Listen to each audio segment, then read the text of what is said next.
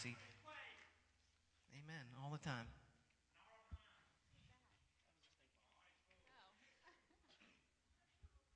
Hey, Donnie, why don't you do us a favor and pray real quick, bud?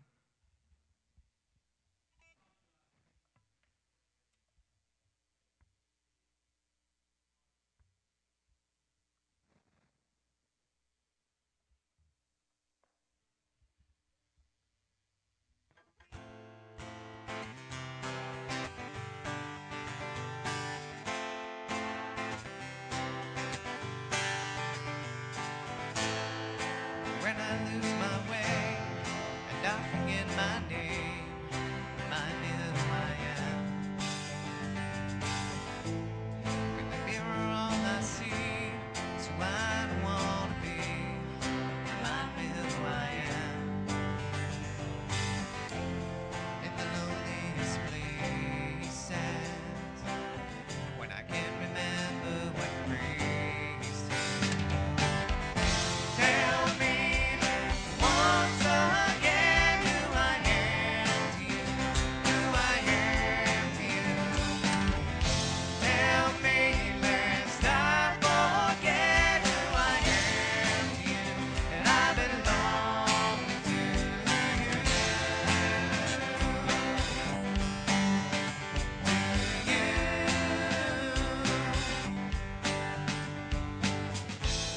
When my heart is like a stone and I'm running far from home, remind me who I am. When I can't receive your love, afraid I'll never be enough, remind me who I am. If I'm your beloved, can you help me to believe it? Tell me once again who I am to you, who I am to you. Tell me lest I forget who I am to you, that I belong to you.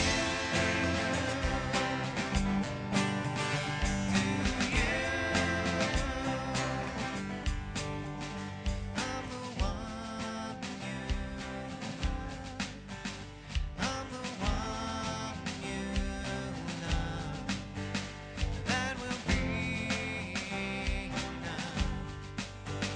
I'm the one you love, yeah. Tell me once again who I am to you, who I am to you. Tell me lest I forget who I am to you, that I belong to you.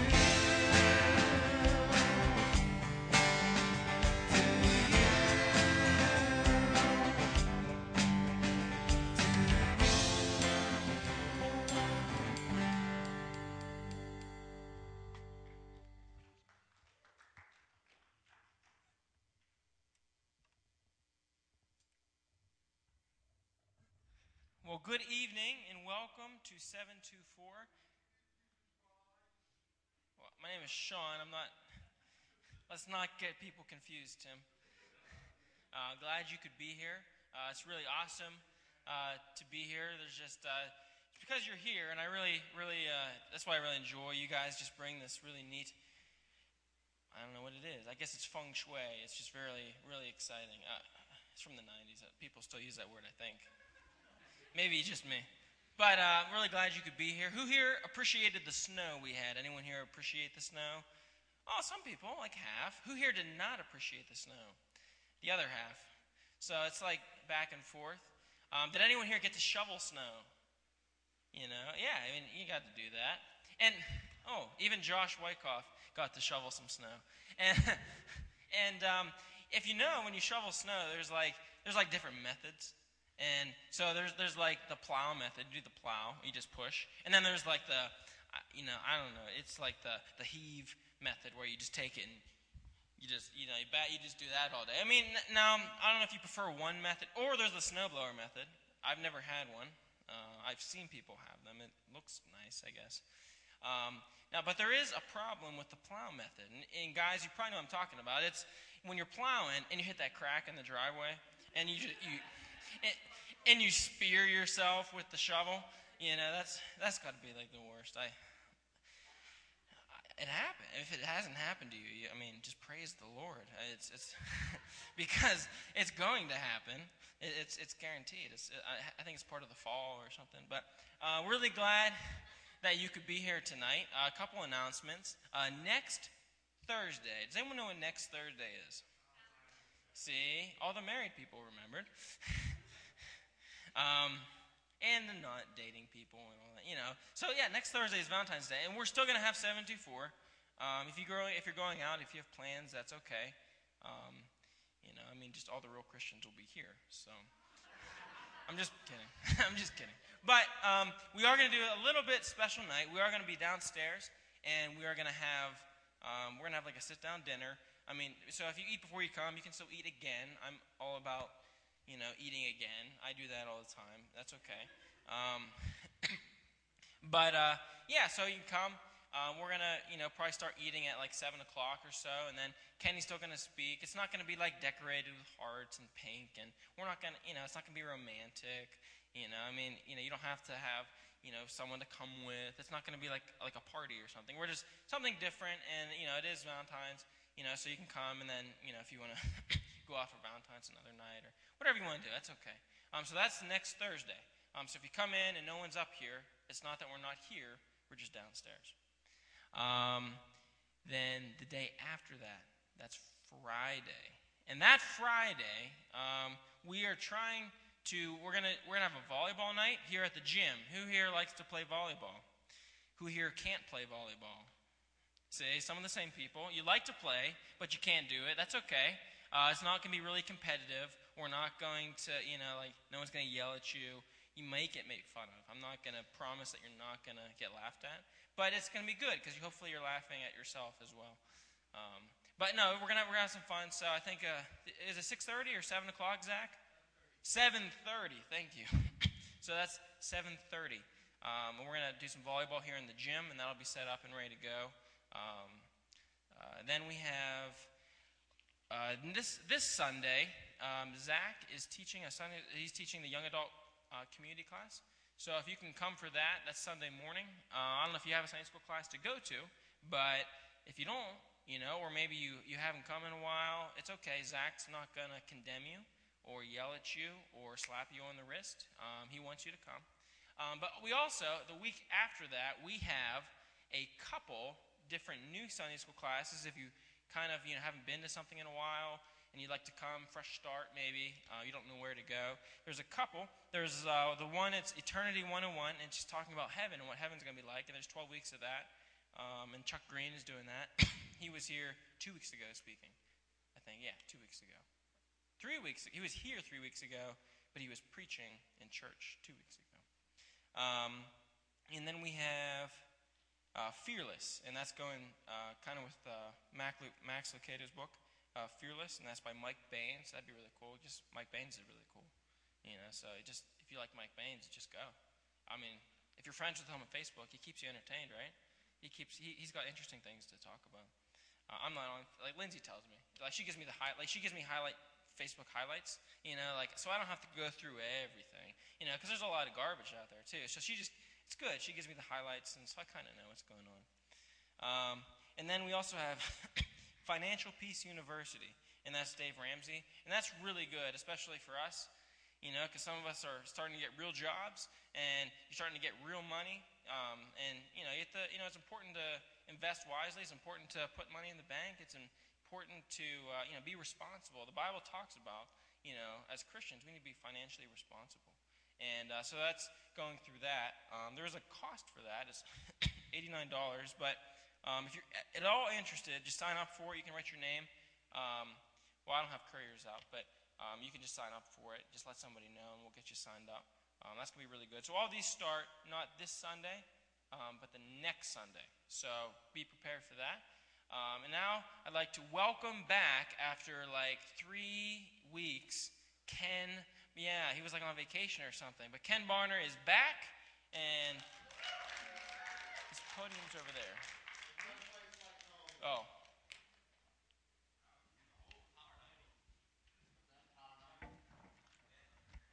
Thank you, Dan. I'm glad to be back. Thank you, Sean. Let's give him a hand. A little stand-up comedy going on here, you know. I'll tell you what, I go away for 3 weeks and the natives take over, huh? It was good. It was good. I'm just kidding, but it was good. I'm really excited. I've been gone for 3 weeks. It feels so weird when you are used to being here all the time to be gone for 3 weeks in a row. And I've watched 3 weeks of basketball. I mean, my daughter is finally getting back into action to playing basketball. She broke her ACL, as you know, and she finally got released to play. So, like at the end of January, she was released to play. I'm sorry, the end of December, she was released to play. And she got pneumonia for 2 weeks. So there's my 16-year-old daughter going out to play basketball, and after 2 weeks of pneumonia and 9 months of not playing, she's not up to speed out there yet. So, but as a dad, I've kind of made a commitment to my family. I said, you know what? I only get these kids one time. I'm only going to see these kids through high school one time, and that's it. So I made a commitment to them, and I appreciate you being understanding of that. And I know that you had 3 great weeks, man. I'll tell you what, John Fowler, I heard he knocked it out of the ballpark. That guy is awesome. John Fowler is the guy who was in my youth group whenever I was like Dane over there. Dane's got the youth group, and, Dane's still got water behind his ears. And, it's like he's barely out of the youth group himself, and he's running the youth group, right, Dane? You're what, 25? Okay, 24. I started when I was 21. So, I mean, I was even, at least you know how to open the church door. I didn't even know how to do that. You know what I mean? It was like I didn't even know where to go. I didn't have a clue what I was doing. And John Fowler was in my youth group. And so we had a good time. And one day, John Fowler, I remember praying with him in my office. Give him a Bible, and we wrote some things in his Bible. And God made a big difference in his life, and now he's out serving God. So I'm excited for Dane, what God's going to do over there at Stray Street with those guys that they're working with over at Stray Street and all that fun stuff. And you guys that are helping in youth ministries around the church, God's going to have some other missionaries come out of this place. And I hope out of our group here, Amber, you were in the youth group around here. You came, of course, a lot of you were in the youth group. John and Lindsay were in the youth group. Zach was in the youth group. Timmy was in the youth group. Okay, Elise came in through Stray Street, right? But she needs somebody. What's that? Okay, but not during my day. But a lot of you guys came in through the youth group. So that's kind of a cool thing. Tonight, I've entitled this The Search Party, and I've given you 23 items. Now, is that a long sermon or what? Those of you that know me means we could be here till morning. All right, so I hope that if that happens, just get up and start leaving, all right? So, but I want to challenge you on a few thoughts. Before I took my 3 weeks of basketball and all that fun stuff, we started to talk to you a little bit about knowing who you are in Christ. And I've entitled this The Search Party because I believe a lot of people are looking for significance in our world. Max Lucado says that, and if you take the Fearless class, you'll find out about that. He talks in there, he says that one of the things that people are fearful of is not being significant. Now, I mean, everybody wants to be important. Everybody wants to be somebody, Think about it. How does the U.S. Army recruit, Be all that you can be, right? You want to make a difference. Not too many people want to live in this world and not make a difference. Everybody wants to leave their mark, What will they put on my tombstone after I'm gone? Here lies the biggest pizza lover in the world, Is that all that's going to be my epitaph? Or will it be like, here lies a guy that made a difference in a few people's lives? My brother, I've told you before about my brother. He died when he was 34. And on his tombstone is a car. He loved cars. And my mother made sure that he had a car, and there was like a Camaro engraved on his tombstone. But what is the significance? What is your life? How are you going to leave your mark in this world? And when you get into a job and you don't get that promotion, what happens? We begin to feel insignificant. We begin to feel like I'm nobody. And man, I start to go down. Whenever, I remember those days of dating, and you ask a girl out and you get rejected. that is not a very significant feeling. You know, whenever I'll never forget that. You know, I asked the girl out, and I'll never forget to this day. I'm still scarred from it. I asked her to go just for a slice of pizza or something. She goes, "Is this a date?" And I said, "Well, I guess it doesn't have to be." She goes, "Because if it is, I'm saying no." I was like, "Oh, well, I'm glad you clarified that. You know, let me just go home and cry." All right, so you know, it's like, you know, as a 19, 20-year-old guy, man, that was like the devastation of my life that I would go through that. And then, you know, even in today's world, here I am, I'm married with my wife and my kids, and you know what? If sometimes I don't feel significant if my kid isn't picked first, if my kid didn't make the grade in class. You know, sometimes you hear about parents who live vicariously through their children. I'm one of those guys because I didn't play any sports. So it's like really important that I see these games because I didn't see any for myself, you know. When I was in high school, I was delivering newspapers all night long. I never played any sports.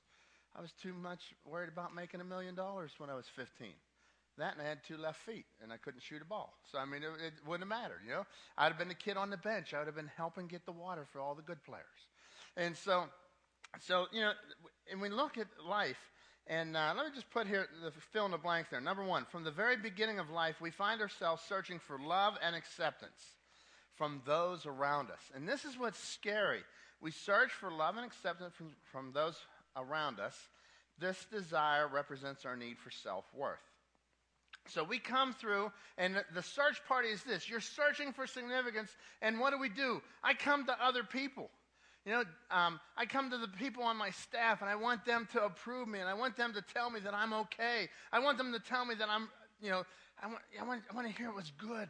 It was a good job. Sunday went good. Thursday was good.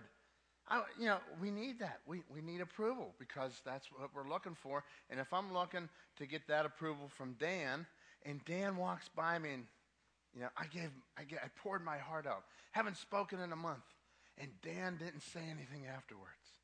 Dan didn't tell me good job.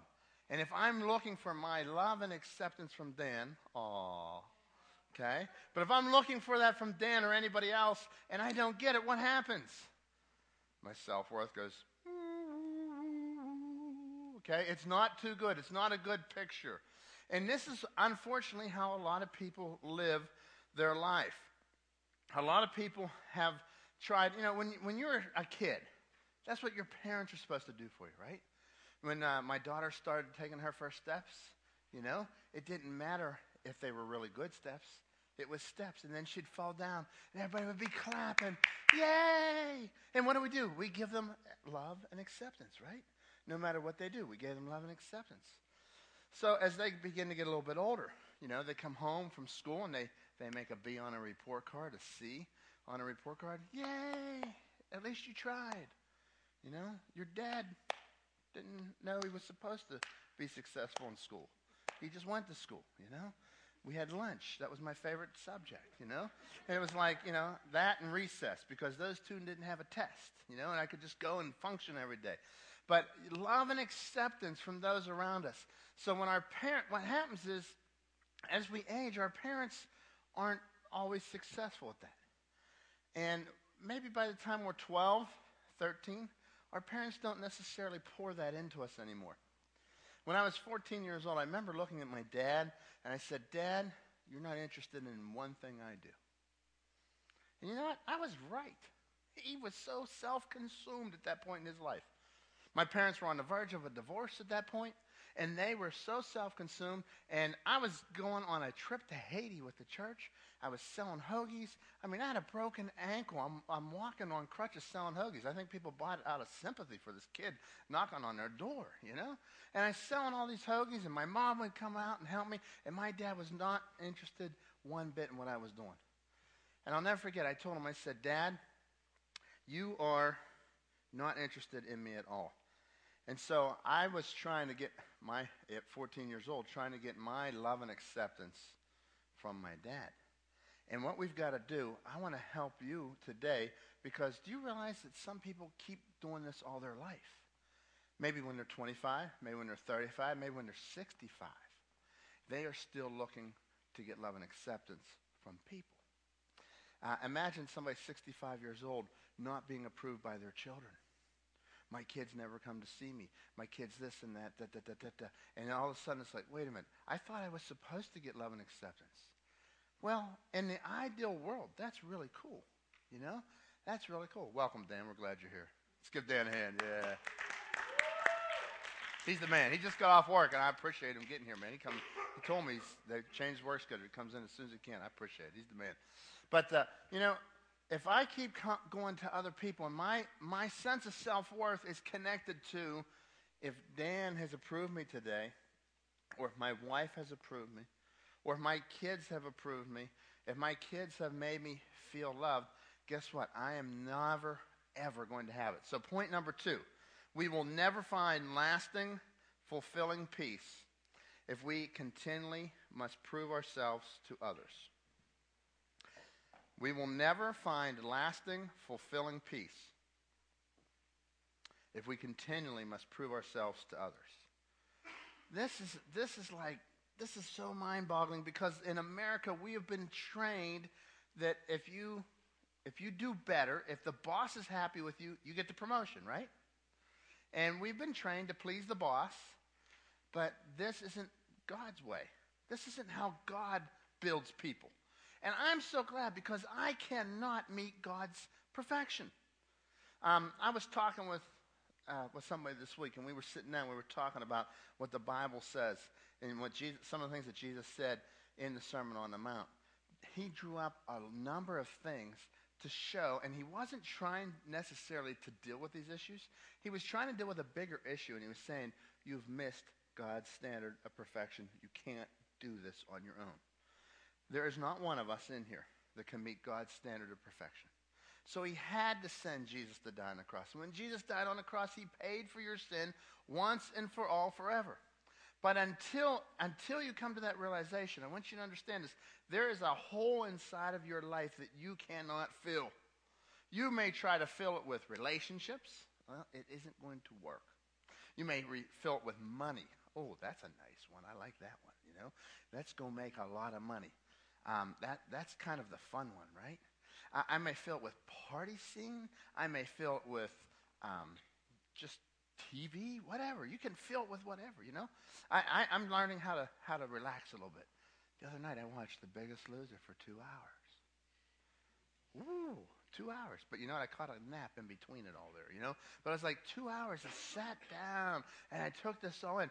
That isn't going to fill my deep desire for anything in my life. That's kind of nothingness. And I think this is what happens. A lot of people fill their life with nothingness. You come in and you say, oh man, it's kind of like you're hungry and you go out and you have a bunch of carbohydrates. Well, all you're going to do is be more hungry. You're going to want more. And then you're going to want more. And then you're going to want more. And so when that hole is in your life and you go out and you fill that hole with things that don't belong there, that only God can fix, you keep going after all this other stuff. All right, relationships. Oh, that didn't, no, okay? All right, food. Okay, that didn't work, Party scene. Oh, that was fun. Oh, let's do it again. All right, well, eventually it gets old. My boss is really happy with me today. Man, I got the promotion. Yeah. Oh, now I have to work 2 hours longer every day. Now I have to really be on my tiptoes. I got to do this. I got to do this right. I can't blow this. And now the pressure's on top of me. And so what happens is all that we go through. And listen, I want to be successful. Everybody wants to be successful. Everyone wants to succeed. But it can't be where I get my sense of self-worth.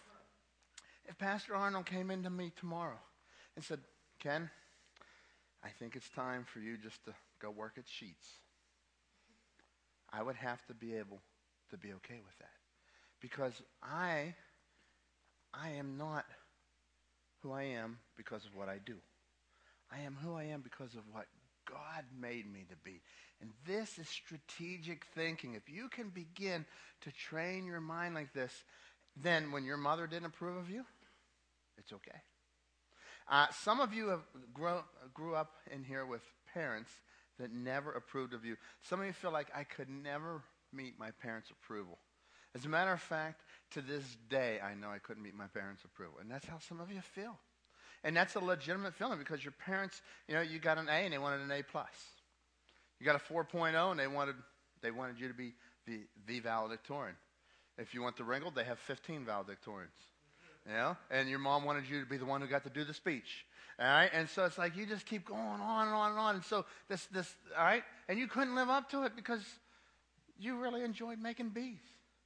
And your mom thought you could be all about A's. Sometimes I get into trouble like that with my kids because I'm trying to push my kids to be the best that they can be. I want them to get scholarships because Daddy ain't got no money to send them to college. They got to figure this out. And I forgot to tell them that when they were in first grade.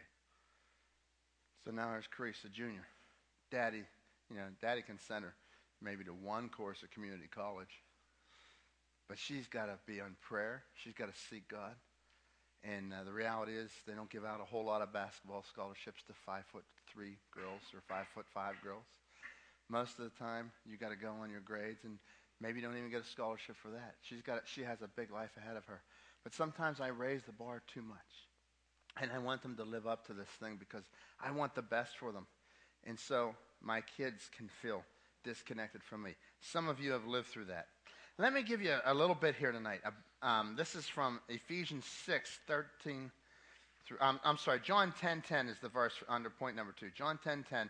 Jesus said, "The thief comes only to steal and to kill and destroy, but I have come that they may have life and have it to the full." God wants you to have a full, complete life. John 10:10. So if we will never find this peace, we'll never get that full life if we're looking to other people.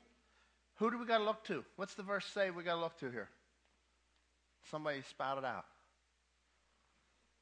Jesus. Very good. He says, "I have come that they might have life." He doesn't say in here, the thief comes only to steal, kill, and destroy, but make sure your wife thinks you're the best husband in the world. He says, "I've come that you might have life. I have come to give you fulfillment." He didn't say, "Go out and get a good job and you will be fulfilled." He said, "I am the one that will give you full life." All right? Number 3. Ephesians chapter 6, verses 13 through 17 tell us about the armor that we're supposed to put on. So I'm just going to give you a couple things that I want you to put on every day. One of them is the belt of truth. The scripture here talks about the belt of truth. All right? And then the breastplate of righteousness. Shod your feet with the gospel of peace. D is the shield of faith. Shield of faith.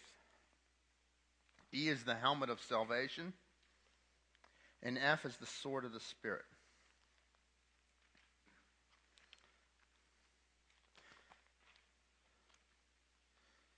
Ephesians chapter 6,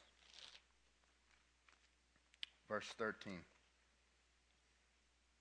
Therefore, put on the full armor of God so that when the day of evil comes, you'll be able to stand your ground. And after you have done everything to stand firm then with the belt of truth buckled around your waist, with a breastplate of righteousness in place, and with your feet fitted with the readiness that comes from the gospel of peace. In addition to all this, take up the shield of faith with which you can extinguish all the flaming arrows of the evil one. Take the helmet of salvation and the sword of the Spirit, which is the word of God, and pray in the Spirit on all occasions with all kinds of prayers and requests. With this in mind, be alert and always keep on praying for all the saints. I have a professor of mine that I went to at Liberty University. He went out to plant a church in Las Vegas. Okay? What is Las Vegas known as? Sin City. This guy had it made. He was a professor in Columbus. He planted a church in Columbus. Then he went down to Liberty University. He had it made. They paid him really good money. He taught me in a few classes through my master's level. I made a good connection with him. So the other day I went and checked on what's this guy doing. He went to Sin City and planted a church. He said, "God's called me to do really hard things in really hard places." So he left all the comfort of everything he had, and he started this church called Grace City. Isn't that cool? Grace City in Sin City. And the first day that they had church, they had over 200 people. They prayed, and they prayed, And they prayed. And he talks about arming the people with the belt of truth, the breastplate of righteousness, the gospel of peace. And he talks about this. I've been praying. I want to see God do that here. This is Finleyville. It's not Sin City. But I know that God is working in your lives. But I understand for us to go forward as a church, for us to go forward as a group, a body of believers, it's going to take something that's going to happen with you guys on the inside. And we can't be constantly worrying about what people think about us. Because look, what is the belt of truth?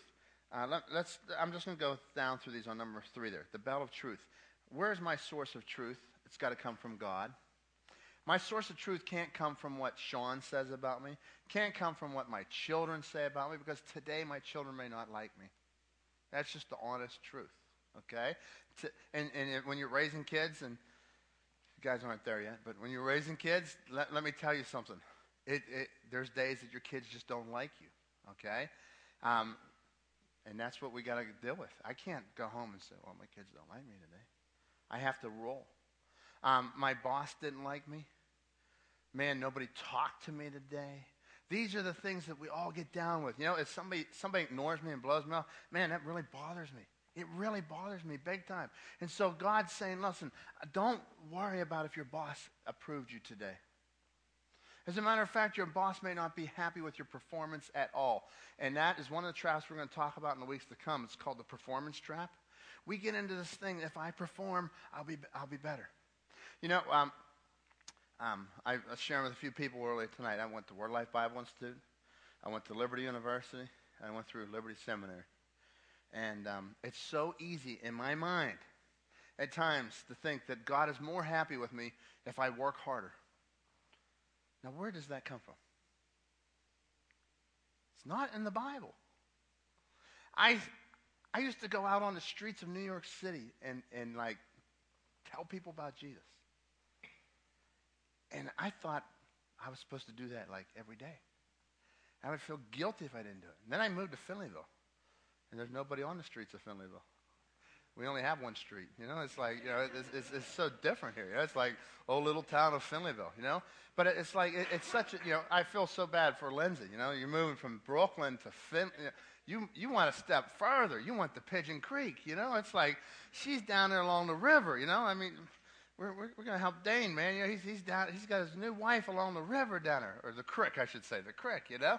And it's like, you know, she went from hustle and bustle and Macy's to, you know, well, we have Macy's at the mall, you know, and you know, Bloomingdale's and all that fun stuff, and like Subways, and Dane's like, yeah, I'll drive you to the Subway, a half-hour drive to get to the Subway, you know, or Subway's a place where we get a sandwich around here, you know, but such a different life for her. Listen, we go through these things, and there's all these changes in our life, but as I was going to New York City, I thought I had to live on that hustle and bustle. My performance, how I perform as a husband, how I perform as a father, how I perform as an employee, how I perform as a pastor, does not change who I am. Whoa. Did you catch that? It doesn't change who I am. If I do better at my task, God doesn't love me anymore. Whoa. That is not how my daddy raised me. My daddy raised me that I got to go out and work harder. As a matter of fact, I'm still waiting for his approval, and he died 10 years ago. He never approved of me, but God has approved of me. And the same is true in your life. Some of you have been defeated because you're not putting on the belt of truth. Listen, put on the belt of truth. It ties the whole garment together, the belt of truth. What do I believe? And, you know, and I know we've talked a lot about truth in here. This is God's word. This is the eternal truth. Everything based upon here, including who you are. And you know, the Bible talks so much about who you are. We're going to get to that. Number 4, the abundant life is the experience of God's love, forgiveness, and power. The abundant life, that's number 4. The abundant life is the experience of God's love, forgiveness, and power in the midst of our problems. God says, I'm going to give you an abundant life. He doesn't say, I'm going to remove your problems. I'm so glad because I thought I was abnormal. Because I got saved, I came to Christ, I gave my heart to Jesus, and I still had a lot of problems. I had all kind of things. I had family problems. I had all kind of issues. I had things I had to work through. God says, I'm going to give you an abundant life, but it doesn't mean that your problems will disappear. And I think that that's a big misnomer. A lot of people have this thing. If I come to God, we sing these songs in church. I'm trading my sorrows for your joy, right? Well, I am trading my sorrows for your joy, but it doesn't mean that I don't have no problems.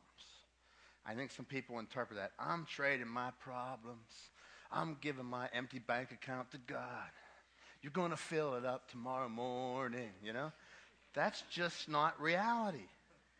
That is not what God says. God in his word never said, if you have no money and you follow me, I'll give you money. He never says, if you're sick and you have cancer and you follow me, that your cancer will disappear. He doesn't say any of that. He says, I will give you an abundant life. There's something deeper than what these people are proving us. And I believe that in this room tonight, a lot of people have been living defeated lives, absolutely defeated lives, because somebody somewhere did not approve of you. And these things can destroy our life. God said, listen, when you come to God, that's what happened in my life. I came to God. I found this relationship with God, and it changed my life. I'm not talking about going to church every Sunday. I'm talking about meeting with God, and God talked to me. And God is my friend, and God has healed my soul. God filled me.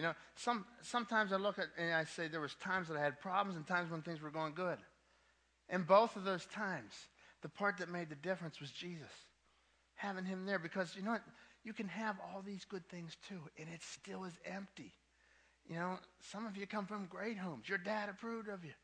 Your mother approved of you. They paid your way to college. Everything's good. Everything's happy.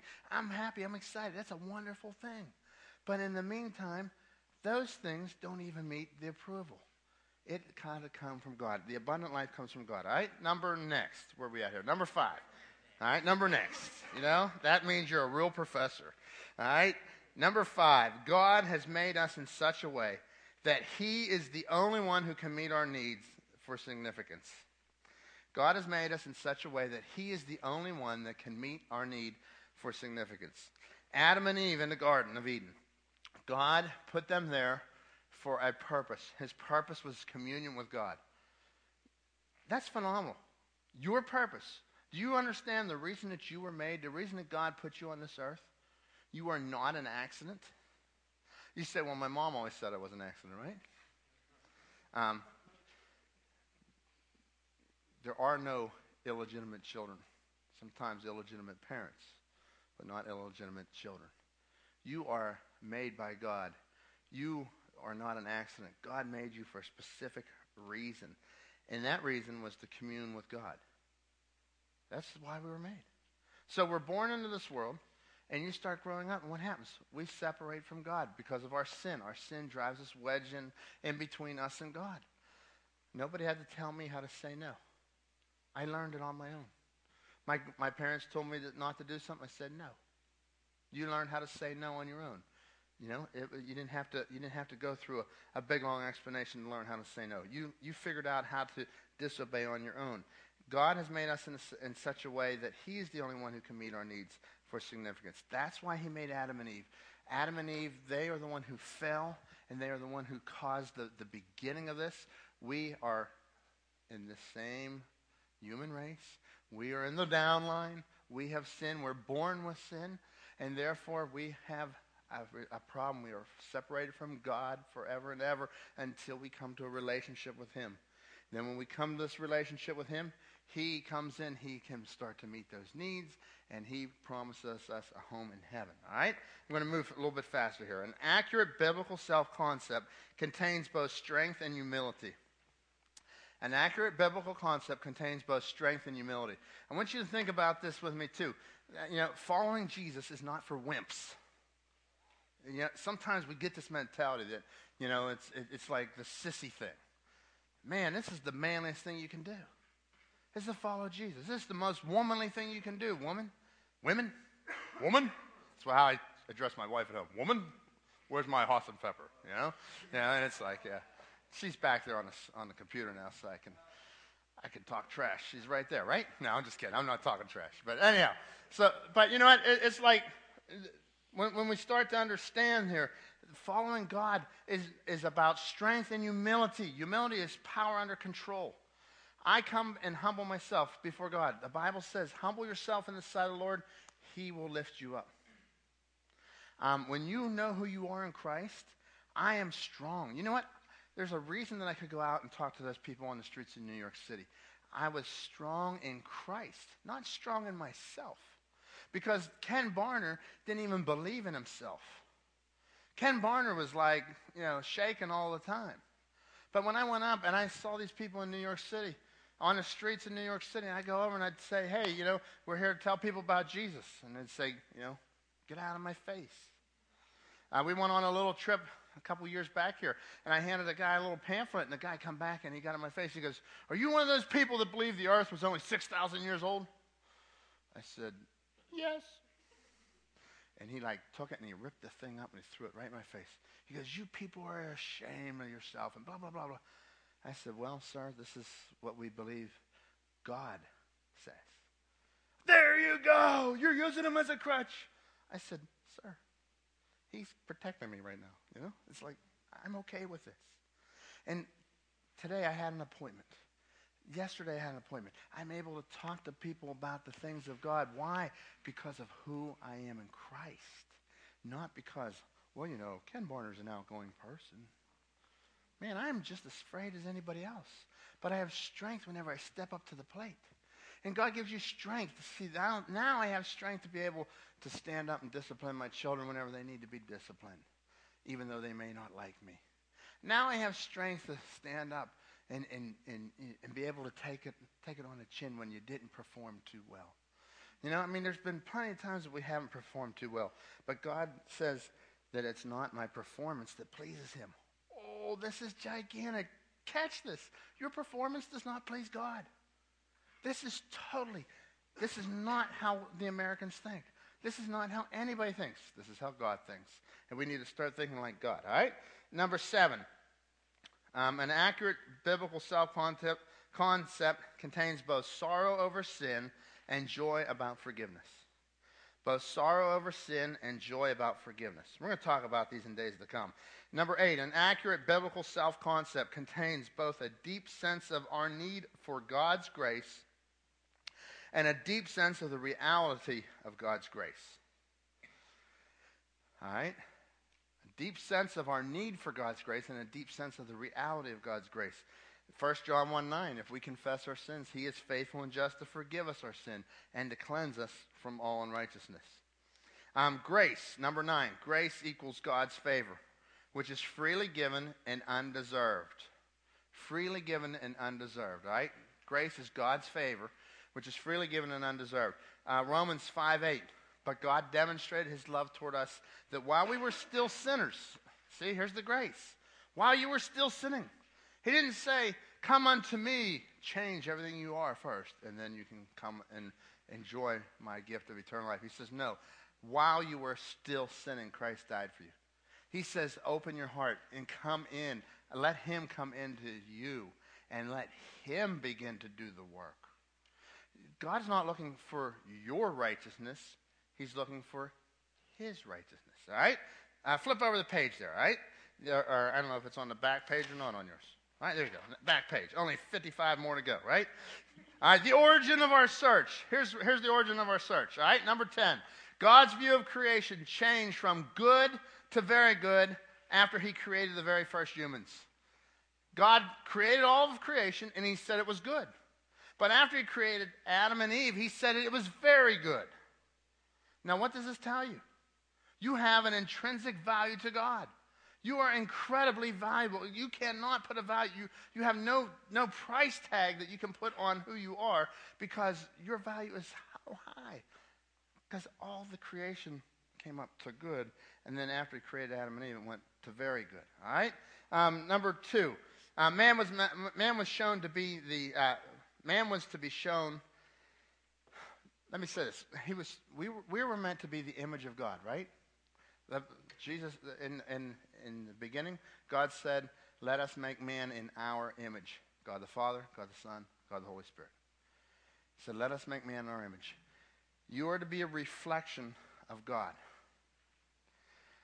Now, this is where I begin to realize who I am. Am I reflecting God's character? You know, when you go into the mirror in the bathroom, it reflects who you are, right? You see it back. I am not to reflect my righteousness. I'm to reflect whose righteousness? God's. So I don't have this freedom to just do whatever I want. I have this freedom to reflect him. And this is where the joy comes from, because now I'm reflecting. So if I take the light and I shine this mirror and that light comes off and it bounces onto you, you're not seeing the mirror, you're seeing a reflection of this light. And this is what God's called us to do, to be the reflection of his light. Think about how we act, how many times we don't act in his image. What are we reflecting? Who do we reflect? God wants us to reflect his image, all right? Number 11, when Adam sinned, he not only lost the glory that God had intended for mankind, but he forfeited his close communion and fellowship with God. Okay, he not only lost the glory that God had intended for mankind, but he forfeited his close communication and fellowship with God. And so God had intended for mankind to have this walk together, this fellowship with God. Sin enters the world, and this is forfeited. Satan caused God's creation to fall. Satan comes up and he tells him a lie. He gives him a lie. He sells him a bill of goods that isn't true. God really doesn't want you to have this, right? So he comes in and he tells them a lie. Well, this is what happens whenever you believe that your boss says that you're no good. This is what happens whenever you say, I can never meet my dad's approval, therefore I'm no good. This is what happens whenever you just keep going and going and going. Listen, it's easy for us to come in here tonight and say, I believe the truth of the Bible, and make a theological agreement with this book. Right, Brandon? We can do that. However, when you walk out that door and somebody tells you that they didn't like you, do you now believe what God says about you? This is the change.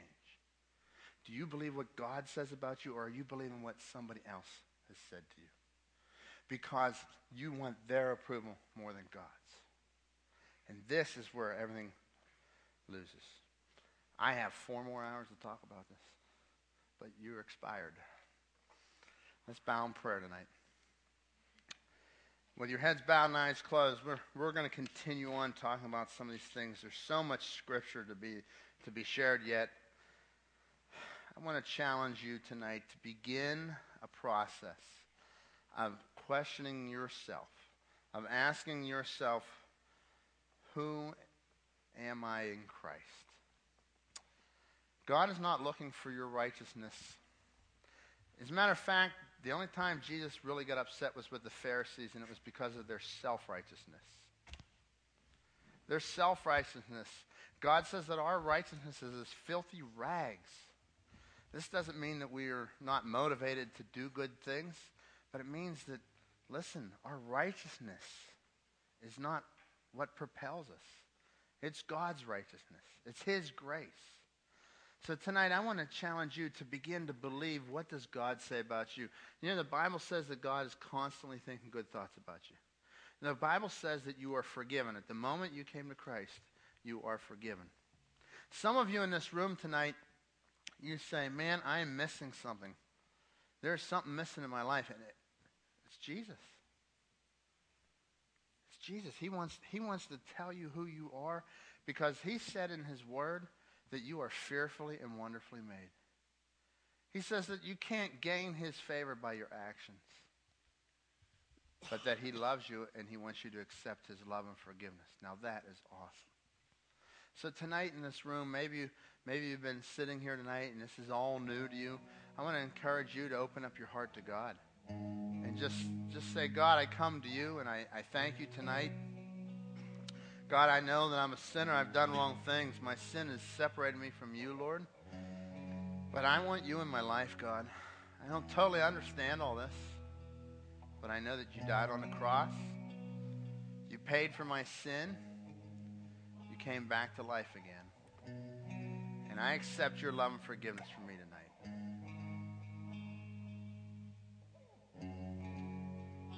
Others of you in this room have, maybe you've done that a while ago, but you haven't done much more. You've not been hanging out in God's Word. You've not been growing. You've not been knowing who He is. You'll never be able to have that peace without knowing Him. I want to challenge you. Are you a believer? Are you more than just a churchgoer? Are you walking with the King of Kings and the Lord of Lords tonight? And start to realize that God is pleased with you because He loves you, not because of any merit that you could do. God, I pray you'll be with each person in this room. May they put on the belt of truth. May they put on the breastplate of righteousness. May they clothe themselves daily, putting on the gospel of peace. God, I thank you, and I pray that you'll work mightily in this room tonight. In your name we pray. Amen. Your blood speaks a better word than all the empty claims I've heard upon this earth. Speaks righteousness for me and stands in my defense. Jesus, it's your blood.